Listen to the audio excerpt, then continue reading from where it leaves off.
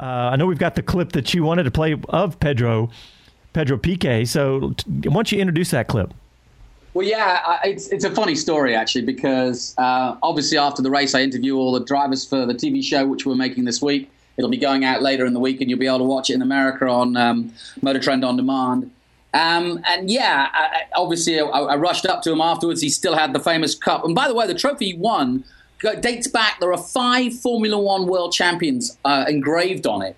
And now his name will be engraved on it. One of them wasn't his father, but his father was there to witness it. And the funniest part of the whole thing was that he kept photobombing. So I stopped the interview. Anyway, that kind of sets it up. Go to the Toyota Racing Series YouTube, and I hope this will go viral because it's pretty funny when you're doing an interview with a 16-year-old and a 3-time world champion who happens to be his dad starts photobombing. So it's pretty funny. So yeah, this is me and Pedro Piquet after the feature race of the Toyota Racing Series at Hampton Downs. Well, Pedro, it's a mighty fine trophy you've just won. How was your race? Well, the race was very good from the beginning. Wait a minute. We might stop the interview because I want this to be your day, even though your dad is photobombing it, which we love, by the way. I'll start again. Pedro, a great trophy to win, a beautiful trophy to win, and a big race. Yeah, it was a big race. Had a very good start from the beginning, could pull away. On the beginning, we were very fast, and after that, I managed the gap. And then we had the safety car, and I said, oh, come on. How much did your heart sink when you saw that flag?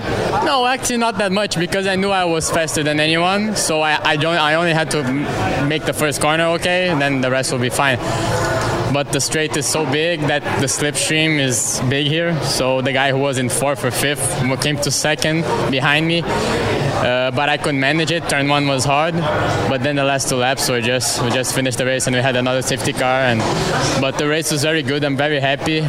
Each day I'm better in this car to what I drove in Europe. And I'm very happy for the weekend. Now, though, you're 2nd in the championship. I know you're here to learn, is what you keep telling me, but now you've got a chance of winning the overall title. As we look to Taupo and Mansfield, how do you feel? Yeah, Lando is a very good driver, very, very strong. He had a bit of bad luck this weekend, I think. And we will try to work. We came here 7th, now we're leaving 2nd. So we keep pushing to the end. Obrigado, well done. Thank you.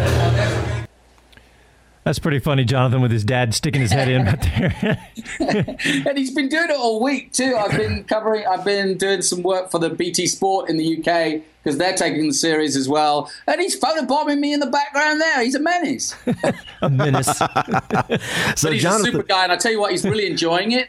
You know, I mean, he's so laid back. And you know, I interviewed him, and he actually said, you know what, Pedro's too smart to be a racing driver, but the lessons he's learning in the Toyota Racing Series are making him such, you know, developing into him a smart young man, and that goes for all of these kids. And I thought that was really good coming from a guy who's done Formula One and could be pushing his son, but instead is actually just enjoying watching him mature at such a young age.